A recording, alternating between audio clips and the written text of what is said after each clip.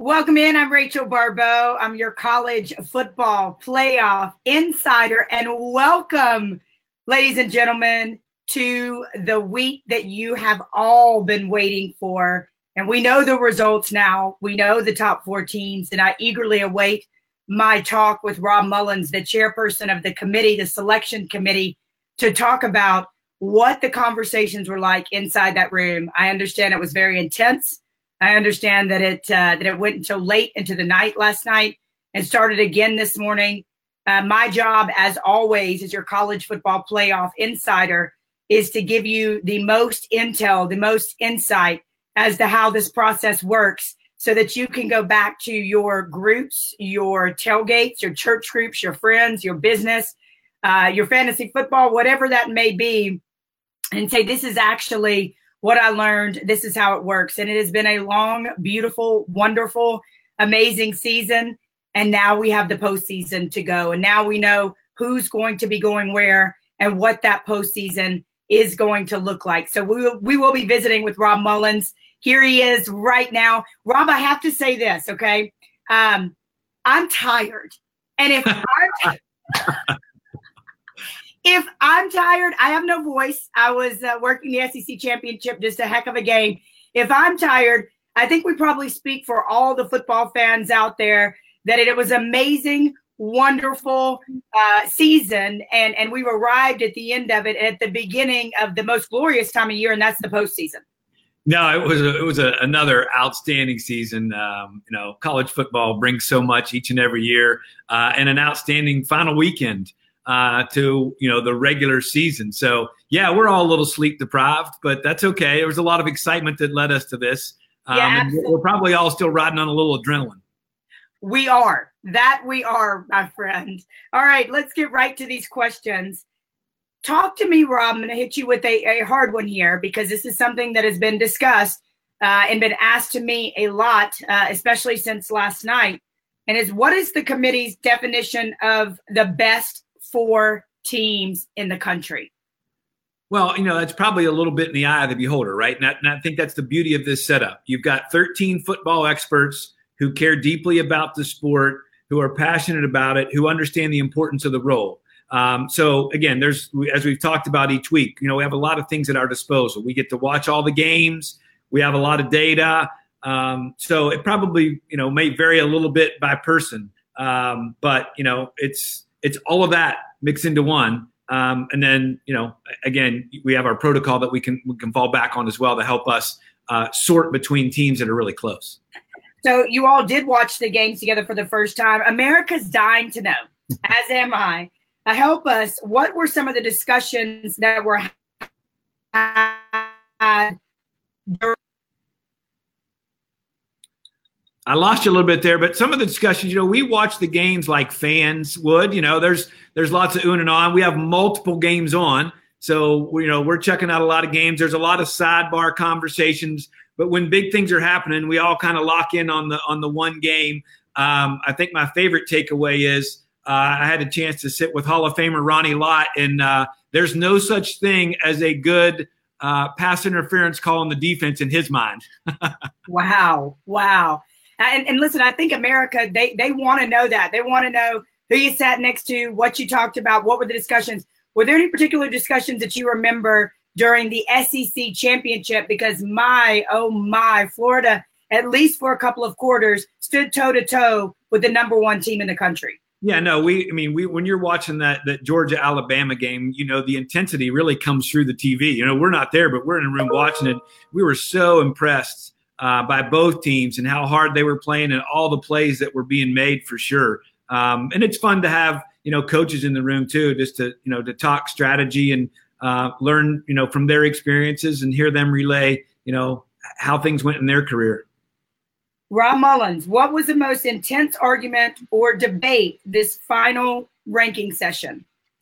Well, hands down, the debate about who should be the fourth team in the playoff. Okay. We spent considerable time well into the morning hours. We came back after the champ games. We're back in the committee room about 11 p.m., a little before 11 p.m., went till after 1:30 a.m. and spent the majority of that time talking about 4, 5, and 6, debating Oklahoma, Georgia, and Ohio State for that last position. Rob, particularly when you're talking about Oklahoma over UGA, because there was an argument to be made in some people's minds that Sure. UGA was one of the top 4 teams in the country. Talk to me about how that debate and that discussion went. Well, let me say this first. In the room, it was intense, and there was at least one committee member, oftentimes more than one, representing all different scenarios. There were some that felt Georgia was unequivocally the 4th best. There were some that felt, Oklahoma was, and even some that felt Ohio State was. So, we put those 3 resumes on the board. We're looking at every game. We're breaking it down with a fine-tooth comb and, trying to make that decision. What ultimately happened is, as a committee, there was a vote, and the decision was that none of those were unequivocally better than the others. So when that happens, the protocol is very clear, and that is, we go to the protocol, which says conference championships, head-to-head matchups, strength of schedule, and results against common opponents. And so that's where the discussion led, and there was plenty of debate around just that to determine that Oklahoma was 4, Georgia was 5, and Ohio State was 6. And Rob, I think it's important, having done this with you all season long since we started this process of rankings, and you being the selection chair, I think it's important to say it once again, if someone's watching for the first time, that just because conference championships is at the top of that protocol, it doesn't mean that it carries more weight than anything else. No, those are on our protocol sheet. It is listed. It is the first bullet point, but those are not weighted. They are not in priority order. Again, when teams are comparable at the margins, we go to those 4 and look at each of those categories. All right, Rob, do you look at like segments of a football team? Do you say, like, was there talk this season long, like Alabama's offense is so good? For a while there was talk about Oklahoma's defense not being able to stop anybody.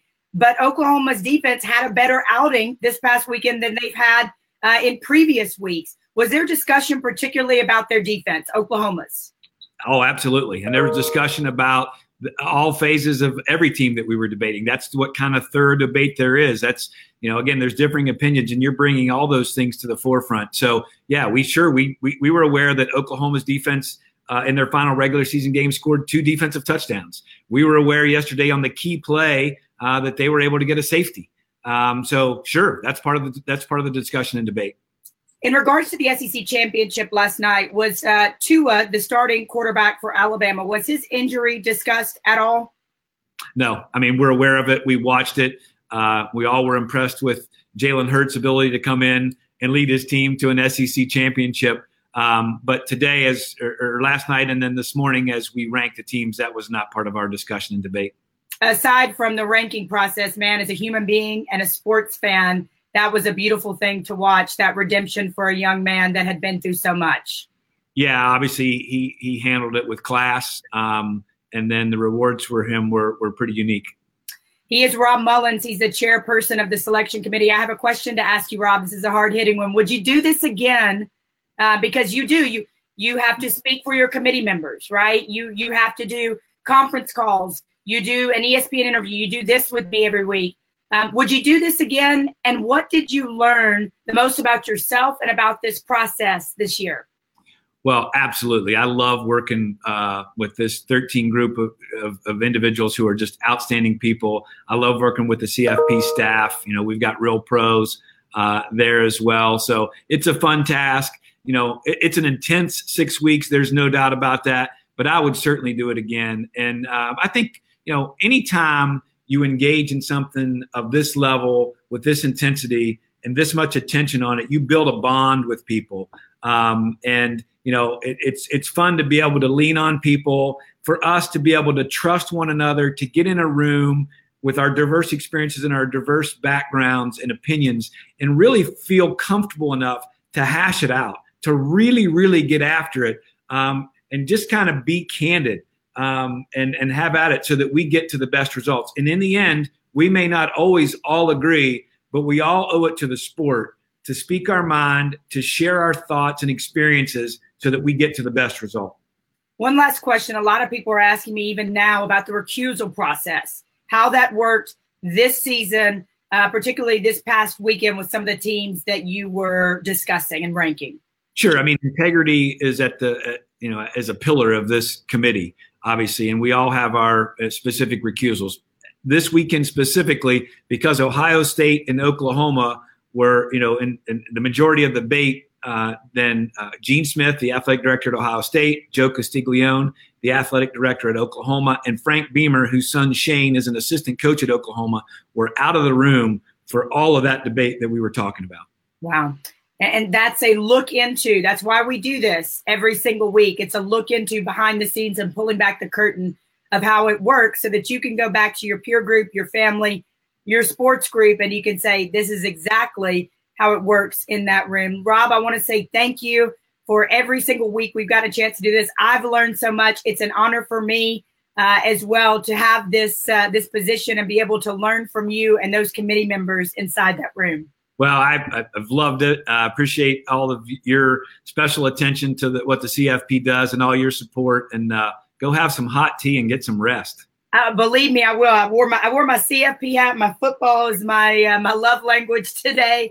At the end of the season, just winding it down. I'm going to get that hot tea, but I do want to tell everybody, go and get the CFP Playoff app, and you can register there for a pair of tickets to the national championship, and you can get stuff like this as well. And we will see you out in California in those semifinal stops beforehand. For Rob Mullins, I'm Rachel Barbeau. Have a great postseason.